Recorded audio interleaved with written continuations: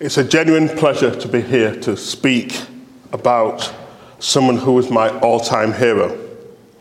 If it were not for James Cone, I would not be a theologian of any sort, let alone a black liberation theologian. A long time ago, when I had hair and a much smaller waistline, I wanted to be a comedy writer. Some people will tell you that I still write comedy, although it pretends to be theology. But James Cone literally changed my life. And so what I'm going to do in the next 30 minutes or so is just to spell out what I think are some of the key ideas and why I think he still matters. He still matters because the questions that he was wrestling with first started right in the late 60s are ones that we are still wrestling with now in our present epoch in 2022. Like Cone, I am the descendant of enslaved Africans.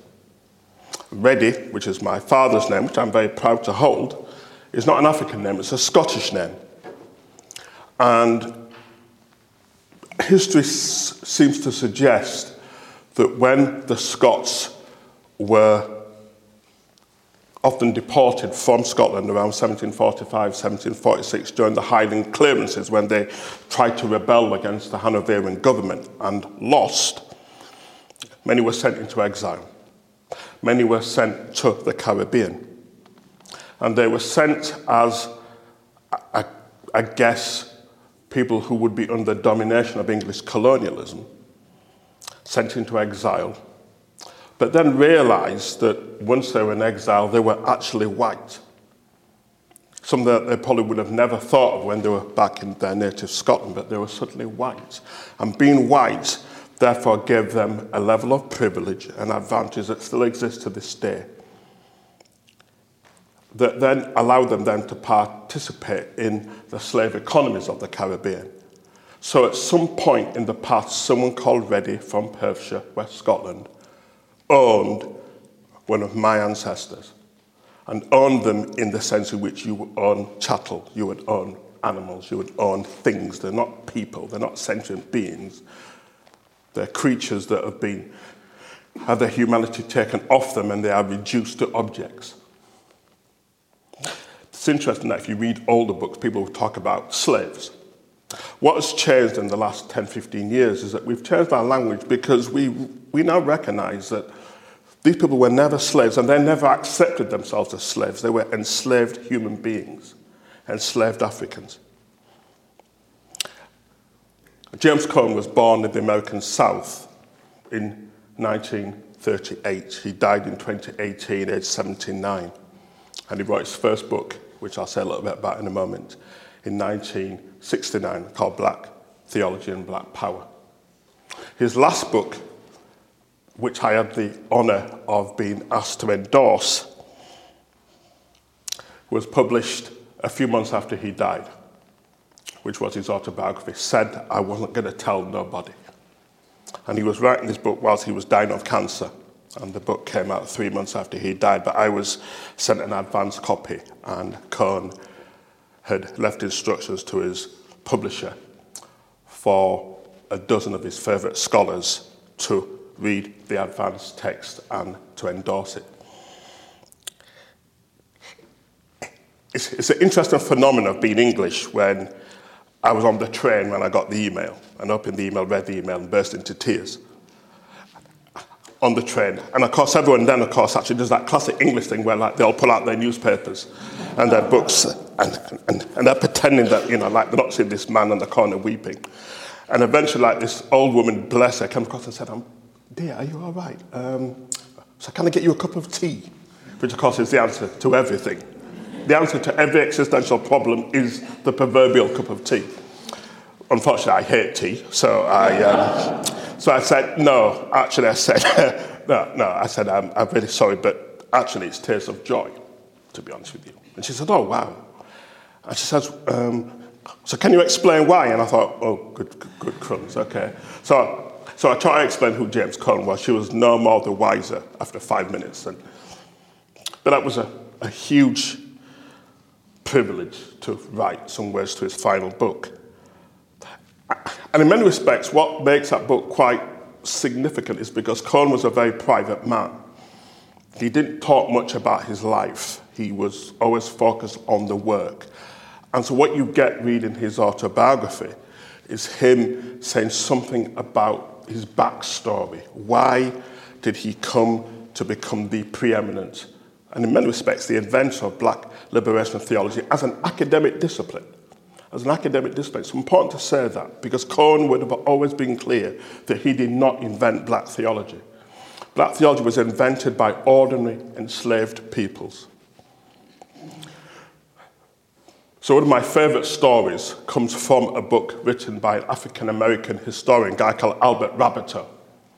And in 1978, Rabateau wrote a book called Slave Religion.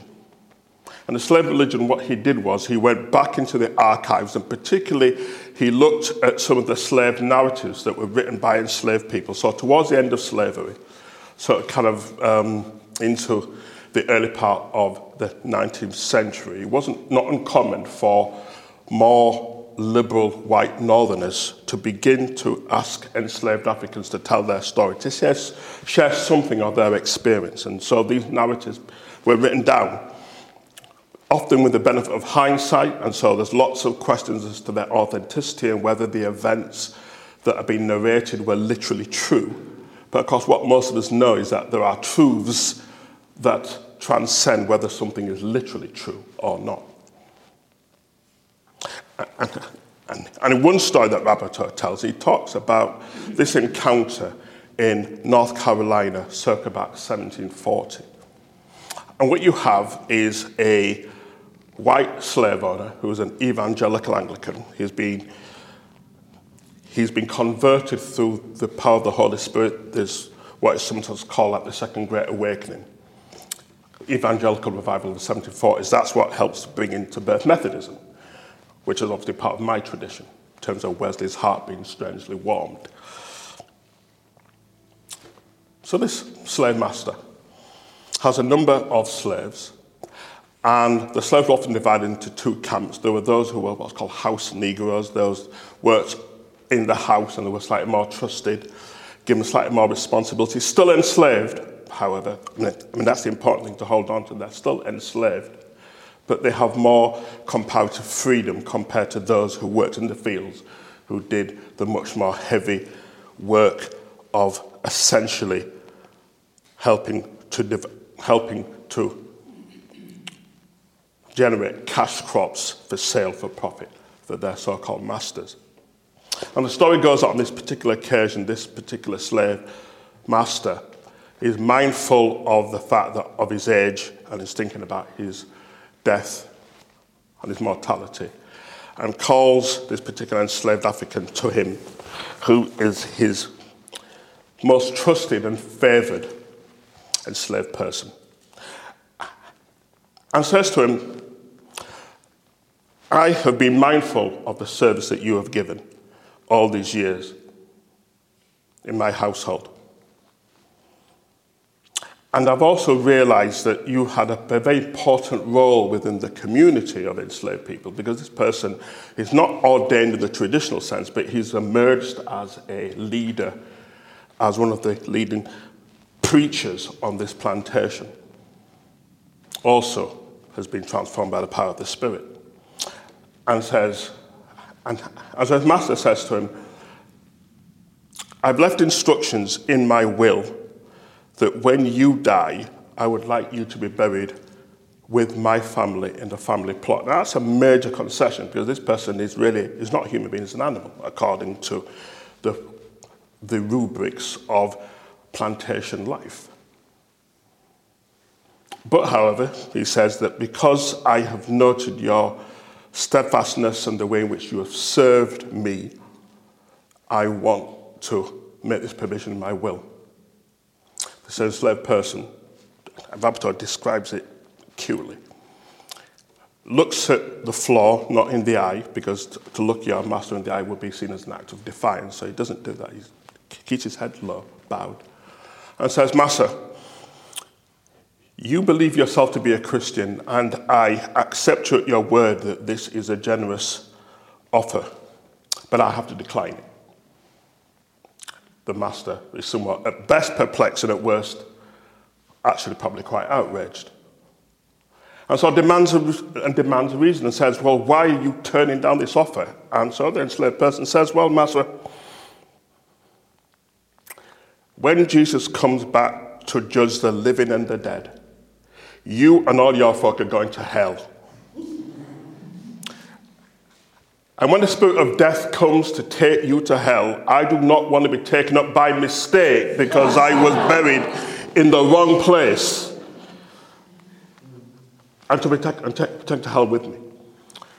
Because he says this, he says, you believe yourself to be a Christian and you think God has ordained everything that's happened, including my enslavement. I believe in that same God, and I believe that this God does not will this. Both of us cannot be right. One of us is right and one of us is wrong. And I believe you are wrong. And I believe that because you're wrong, every one of you is going to go to hell. Roberto says, this is the birth of black theology. Because what this enslaved person is doing, and he's a nice fancy academic term, but hey, I'm an academic, that's what we do. We like to use big terms. He creates what's called an epistemological break.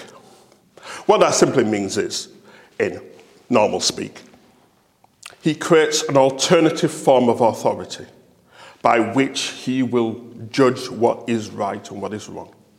See, up to that point, everything is stacked in favor of this slave master. Slavery is entirely embedded with Christianity in the church, and for the most part, most of the churches, particularly the Church of England, but not just the Church of England, are all culpable of colluding with it. There was even a famous case where in 1710, Sir Christopher Codrington on the estate of Barbados, a slave owner, dies and leaves his estate to an Anglican missionary organisation, SPG, the Society for the Propagation of the Gospel, which is now USPG, and lives on this estate in 1710. Now, you would have thought from our vantage point, a missionary organisation that takes possession of a slave estate, the first thing they would do is to set the slaves free. No, they don't do that. Too much money to be made. So they still run the estate, a slave estate, as a missionary Christian organisation. In the midst, around the same time as this Great Awakening, a number of enslaved people, they themselves are converted, probably someone maybe like this individual. And in their conversion and in their baptism into the church, and of them say, well, clearly we believe, or we've been told that there is freedom in Christ. If there's freedom in Christ and we have now become Christians, clearly we must be free. The slave masters, the planters say, hey, not so fast. And they're sent to London for a ruling. And the Bishop of London makes a ruling and sends back the ruling and says, tell these enslaved people, there is freedom in Christ in spiritual terms only. They are still subject to the law, are still subject to white authority, and of course, quoting Paul, and we may have a conversation, well, actually we probably won't, we'll probably run out of time, but there is lots of conversations black theologians have about St. Paul.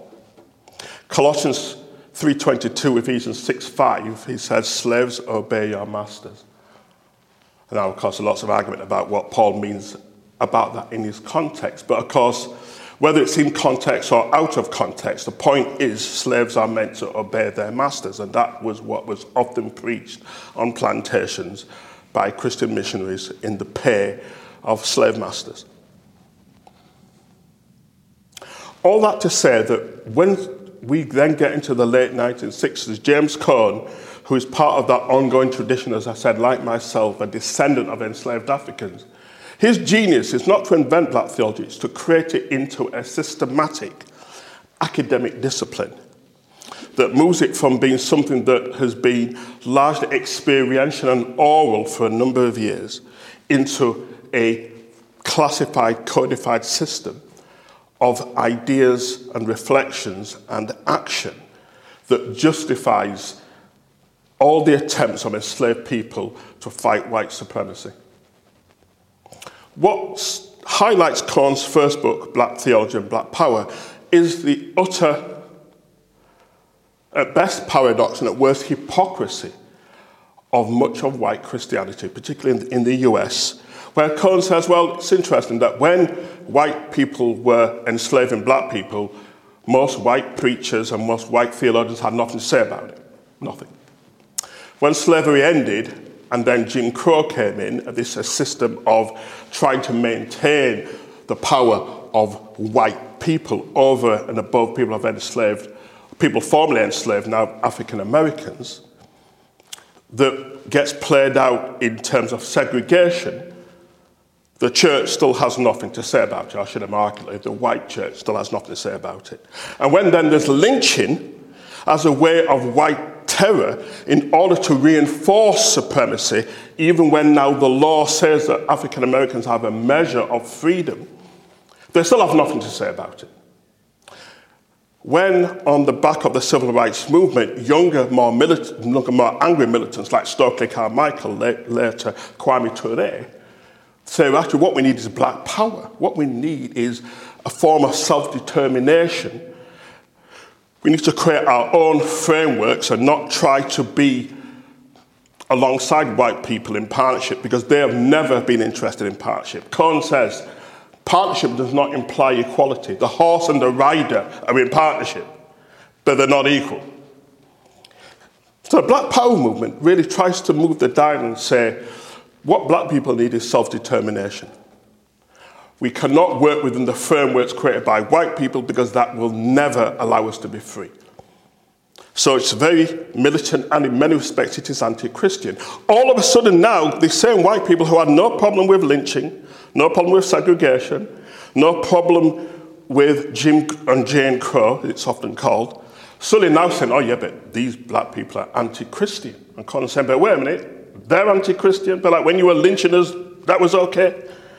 When we were enslaved, that was okay. So Black Theology and Black Power, his first book, 1969, is where Cohen effectively says, God is revealed through black suffering. God is revealed through black suffering. And the reason why we know this, says Cohen, is because that is the very DNA of the God of the Judeo-Christian tradition.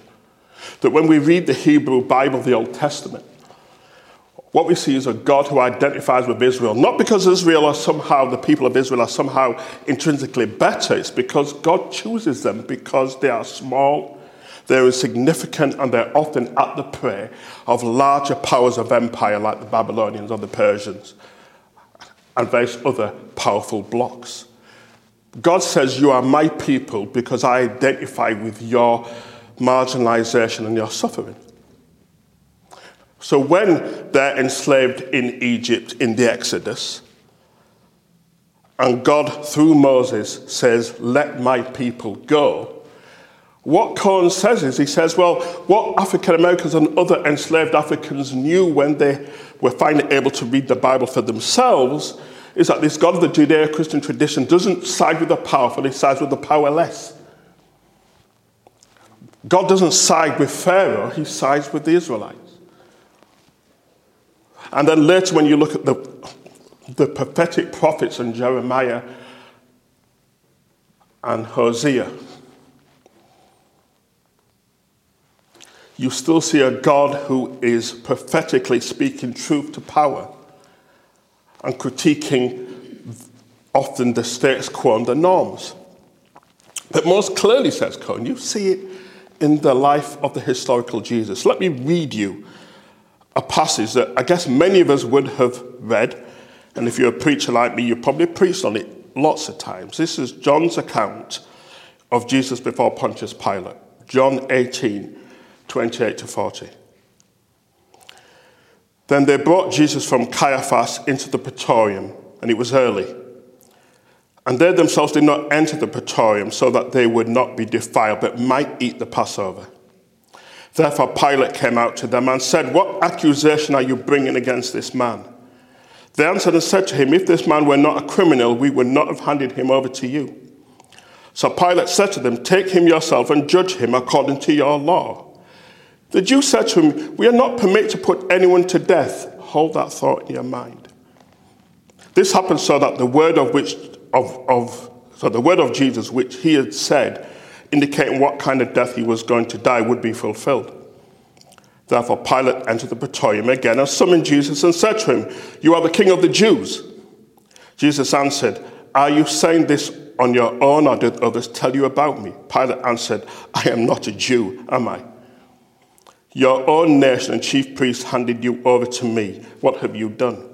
Jesus answered, "My kingdom is not of this world. If my kingdom were of this world, my servants would be fighting, so I would not be handed over to the Jews. But as it is, my kingdom is not of this realm." Therefore Pilate said to him, "So you are a king?" Jesus answered, "You say correctly that I am a king. For this purpose I have been born, and for this I have come into the world, to testify to the truth. Everyone who is of the truth listens to my voice." And Pilate said to him, "What is truth?" After saying this, he came out again to the Jews and said to them, "I found no grounds at all for charges in his case. However, you have a custom that I release one prisoner for you at the Passover. Therefore, do you wish that I release for you the king of the Jews?" So they shouted again, saying, "No, not this man, but Barabbas." Barabbas was a rebel. Amen. Cohen is one of the first theologians who says, but hidden in plain sight is a clear sense of God's identification with those who are marginalized and oppressed. Jesus himself is an oppressed, colonized Jew. He's in the midst of Roman Empire. The whole of the New Testament is written against the backdrop of imperialism and colonialism. Cohen says, therefore, one of the blasphemies that has happened with Christianity in the West post the conversion of Constantine and post all the formulations that were made at one of the big early councils in a place called Chalcedon, is that Christianity fundamentally changed its identity. So we, says Cohen in the West, read this text and we imagine ourselves to be Jesus. He says, well, no, we're not Jesus. We are Pontius Pilate. Britain, that had the biggest empire the world has ever seen, is Pontius Pilate. We sent Pontius Pilates all over the world in order to control the natives and to run the affairs for us from our metropolitan capital, London, in the same way that Pontius Pilate is an agent of Caesar and running and controlling Judea and Galilee for Caesar. But Cohen says, but here's the thing. What has happened is that white supremacy has so colored the way in which we think of Christianity. That's how we then end up with the obscenity of slave owners believing that they can own other people, African people, as chattel, and somehow God still sanctions it. He says, once Christianity changes its identity and becomes embedded with power, with political power, its identity changes. So suddenly Jesus of Nazareth, who's a colonized Jew, whose death, yes, all the theological symbolism and significance of it, Cohen never disputes. But Cohen says, but part of the scandal, and he says this in his last great book, The Cross and the Lynching Tree, published in 2011, The Cross and the Lynching Tree, Cohen says, crucifixion and lynching were pretty much the same things. If you simply want to kill someone, a spear to the chest would do it just as well as a bullet to the brain in our context. So crucifixion, like lynching, is not about killing people. It's about sending a message of your political power over those you seek to subjugate. So if you crucify someone, firstly, Cohen says, this is a death that you don't kill anyone on crucifixion. You kill those who are seen as the most dangerous agents against the state. So Jesus represents a challenge to Caesar, a challenge to political power, a challenge to existing forms of hegemony. And therefore he has to die. But he doesn't just have to die, he has to die in a way that sends a message to anyone else who has the strange and crazy idea of trying to overthrow existing power and supremacy. So any of you who've ever studied anything about the mechanics of crucifixion, know it takes you days to die. You die in agony. And most times you die because your lungs collapse in on themselves because you can't haul your body up in order to get air into your diaphragm. So it's about suffering, and that suffering will be so visceral that everyone else seeing it as we often say in polite terms, it would concentrate the mind. Cohn says, well, that's what lynching was about. Lynching was never just about killing black people. Lynching was about sending a message to formerly enslaved people that white supremacy still stands, and the basis of American life, he says, is still on the basis of white power. Therefore, a way of reading the crucifixion is to read it as God's solidarity in Jesus Christ with all those who continue to be crucified and oppressed. So his great book, probably the most important book he ever writes, is a 1975 book called God of the Oppressed. And in God of the Oppressed, Cohn outlines this fundamental understanding of God who is on the side of those who are marginalized and oppressed. Now, to be clear, Cohn's not a nationalist, so Cohn is not saying that God identifies with black people because we are somehow superior to white people. He says no. He says God identifies with black people because we suffer. Because someone like George Floyd can be murdered simply because he just happened to be the wrong colour skin. And despite pleading for his life that he can't breathe, he was killed anyway. And let's be clear that its only significance is because it was caught on camera. If it wasn't caught on camera, the media no doubt would have delved into his life, found some kind of moral failing and made it his fault that he was killed.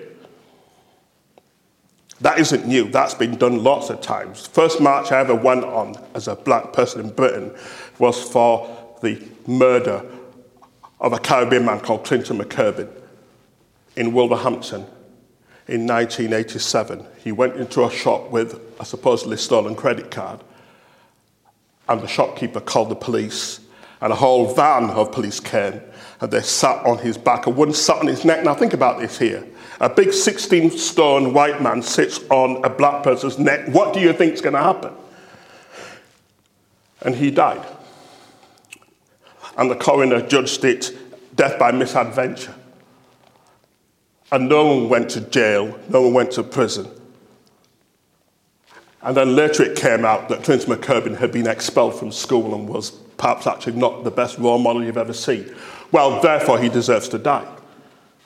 Well, of course he doesn't, but that's the offshoot of white supremacy that still exists in our midst.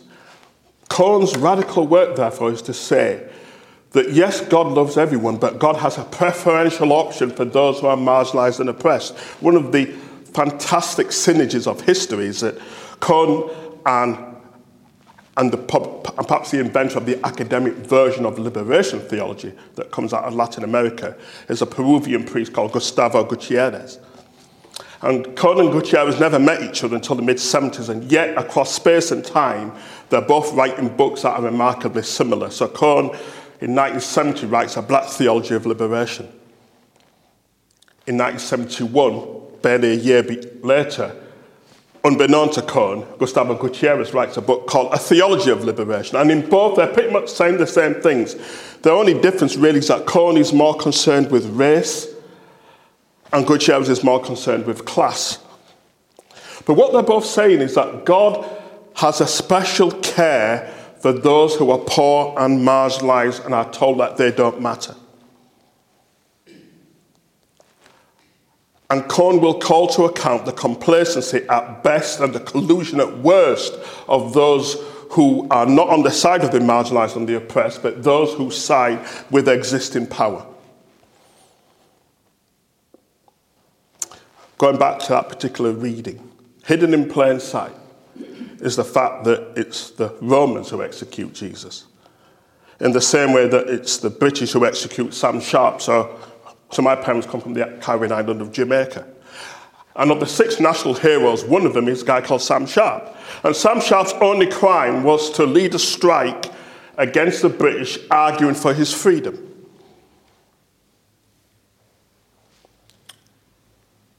In 1829.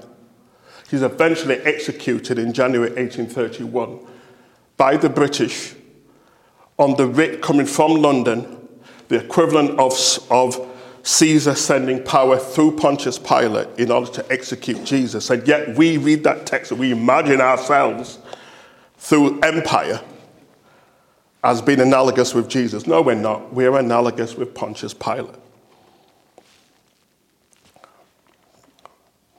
So in terms of Cohn's legacy, and he writes over a dozen books trying to refine his thinking around what it means for the God of the Judeo-Christian tradition to be a God of liberation, a God of the oppressed, a God who loves everyone but has a special care and attention for those who are told that they don't matter.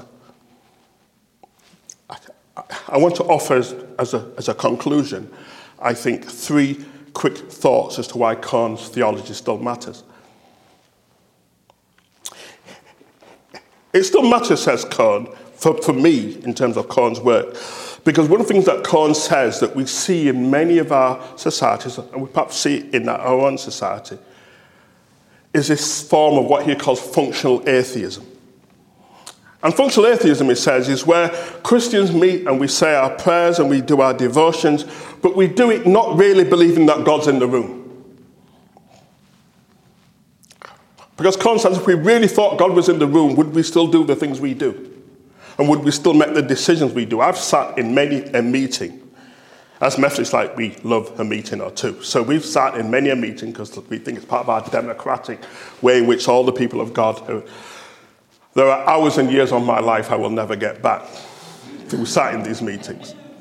Now, at their best, it's great because we say that power doesn't exist in a particular individual set apart. It exists in the whole people of God, priesthood of all believers, and all that stuff. And I still kind of believe it. At its best is that. But at its worst, what tends to happen, it's something like this. We start with our devotions, and of course, being Methodist and being reasonable people, they're not too long and not too enthusiastic.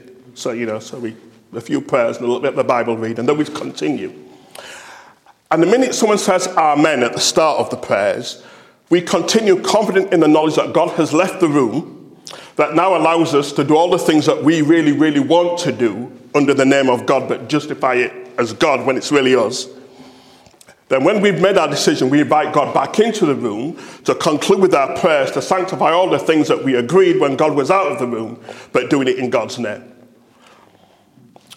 Cohn says if you look at the world and you look at how the church has often colluded with the worst of what it is to be human,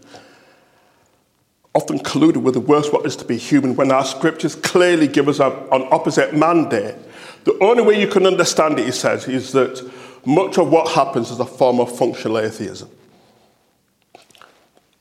So the first challenge that would come from Cohn through me, and I say it in my book, is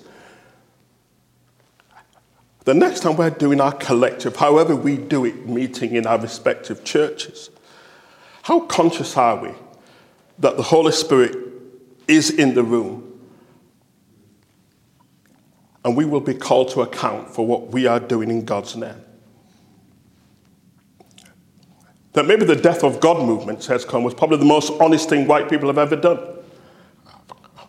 Because its development in the 1960s came from a very progressive form of white American liberalism that kind of said, well, maybe we kind of outlived the usefulness of God. Maybe God has died. Maybe we now are sovereign and we need to run the world responsibly.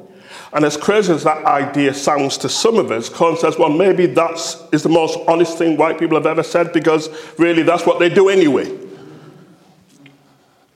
So first challenge.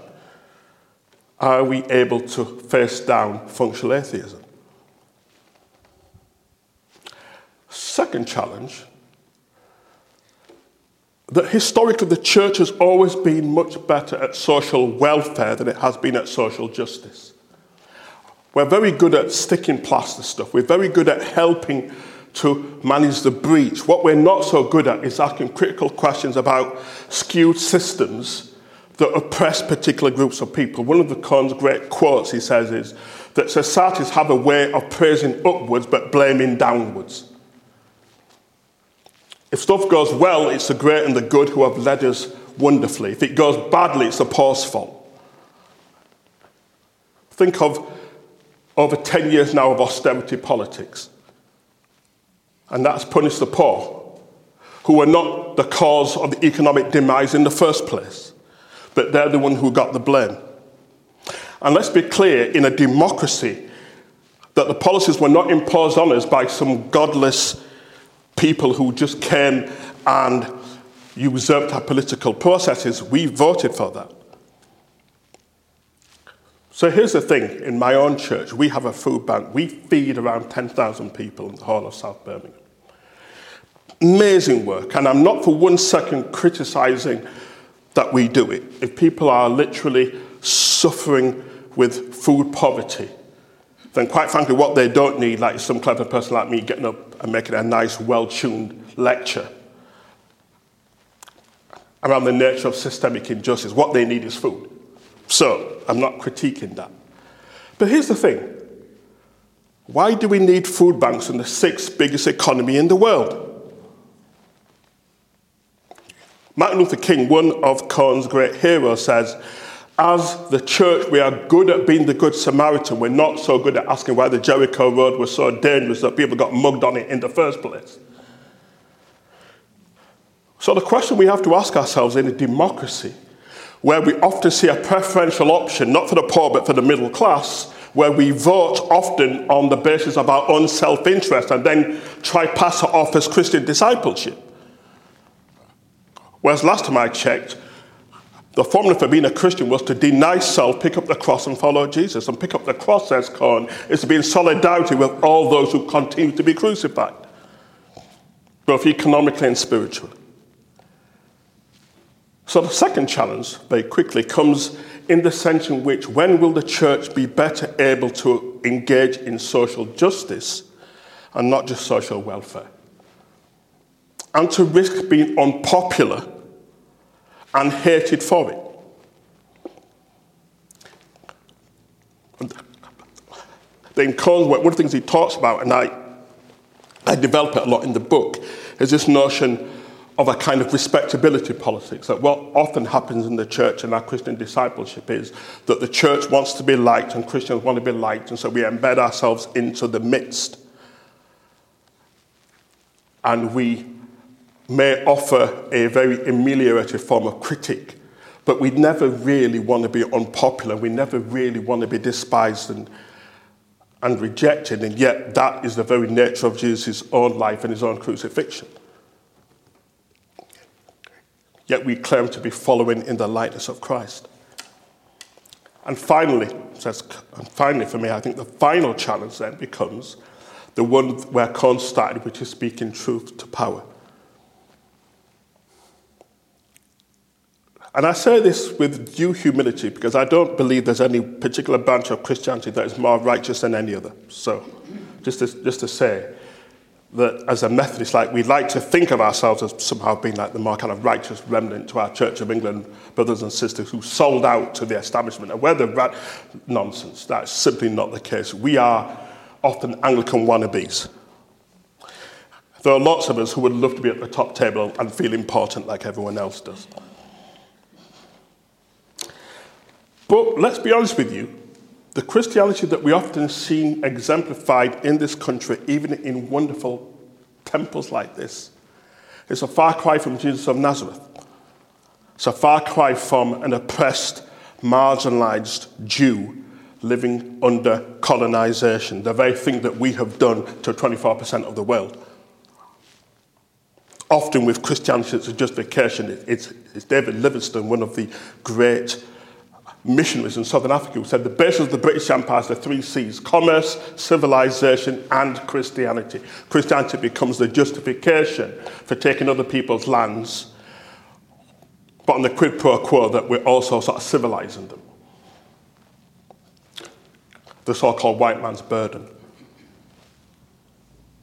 It's too late to put the genie back in the bottle. We can't pretend that history has not happened and go back and try to pretend that we're Jesus of Nazareth.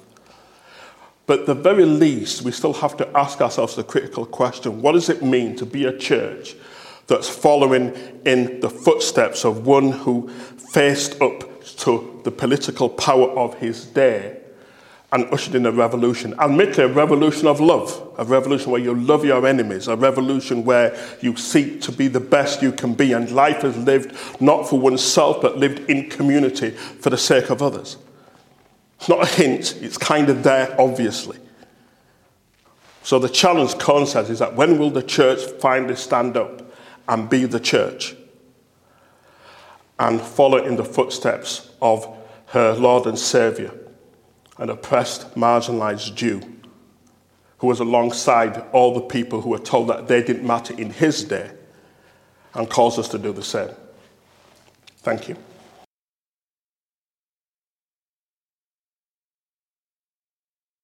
Yeah, I mean, I think one of the things that Cohen would say, and I would agree with him, is that what we need is a variety of response. So not just one response. Obviously, one response is the ballot box. That's just one response. Clearly, prayer is hugely important. That obviously what we believe, and one of the things I say right at the start of the book, is that Cohen believes in a real God. So when he's sitting down and is writing his books, he believes that God's in the room. Now, here's the thing, obviously, that none of us has a hotline to God. So, so in my more arrogant moments, I will sometimes think, if people just read my books a little bit more, the kingdom of heaven would be that much closer. Obviously, it would be. Well, obviously, like, you can start by buying the books outside, by the way, I'm just saying. But Black Theology still believes in a God that is still here interceding alongside us. So I think prayer and our liturgies and our way of being churches are still important, because they're important about how we discern God's presence. So I don't want to underplay that. And certainly in one of Cohen's early books, he writes a book called Spirituals and the Blues, where he looks at music and says music and our cultural ways of being people are still important ways, because what they do is that they free the imagination. And actually, trying to envisage a new world starts with it starts with imagination. I believe that there's a new world that's possible. But pressure groups, groups of solidarity, actually even having the humility to say that it doesn't always depend upon us. Seeing things like citizens and other groups that are effectively trying to ask critical questions about how we work in solidarity with each other. So what I would say to local churches is, find all the different means by which you can be a sign of resistance to our existing system. And actually, it doesn't matter how few people turn up. That actually what the gospel tells us is that it's only a small number of people who accompanied Jesus, but look how they transformed the world. I love the quote from Desmond Tutu, who says, if you think you're too small to make a difference, then you've never shared a room with a mosquito. And what I love about that, having shared a room with a mosquito a few months back when I stayed with my dad in Jamaica, is that the mosquito never bit me, but I knew it was there. And actually just knowing it was there meant I never slept entirely comfortably, because I always had one eye and one ear on the mosquito I knew was there. And actually maybe sometimes what we can be as a church is simply that irritant that says that we are here, we're not going away. And our job is to remind you that this is not the kingdom that God had in mind.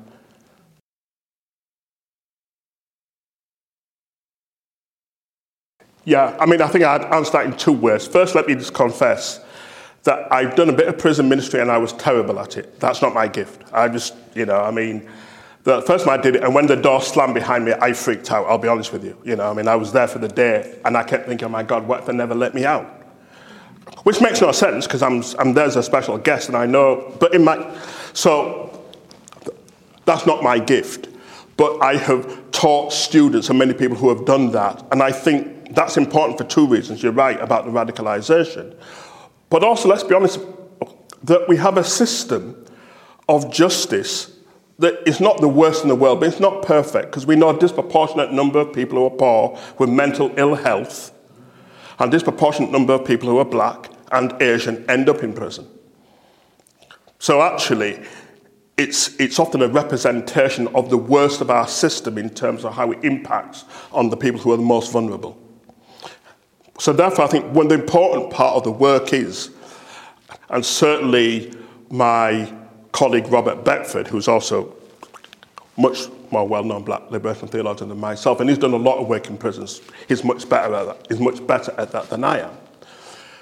has been about how you educate people to see that although all of us have a level of agency, all of us have moral choices that we can make, what history and social analysis shows us is that the more you have a sense of self-possession and self-definition is a greater agency you have. Put it another way. Someone who is comfortable and has a strong sense of self doesn't get radicalized. People with poor self-image and with a sense of we know we don't belong, we know no one likes us, are the ones who are always vulnerable, because when someone then comes along with a narrative that says, well, actually no one likes you, but we do, and we will look after you, then that's where things begin to go wrong. So one of the things that I know that some of our black theology colleagues are doing in prison is to conscientize, is to give people a sense of their understanding of themselves as agents in history, and to say, actually, a way of understanding ourselves as black people, certainly those of us who come from the diaspora, is that we come from a long history of people who have survived. We come from a long history of people who have never given in, no matter what's been thrown at us. Therefore, if you build on that legacy, however hard your life is, there are ways in which you can make it better in relative terms. It may never be perfect as you want, but there are ways in which we can build on the legacy of Sam Sharp, on the legacy of the people who went before us, who fought for freedom and fought for dignity and fought for a form of self-actualization.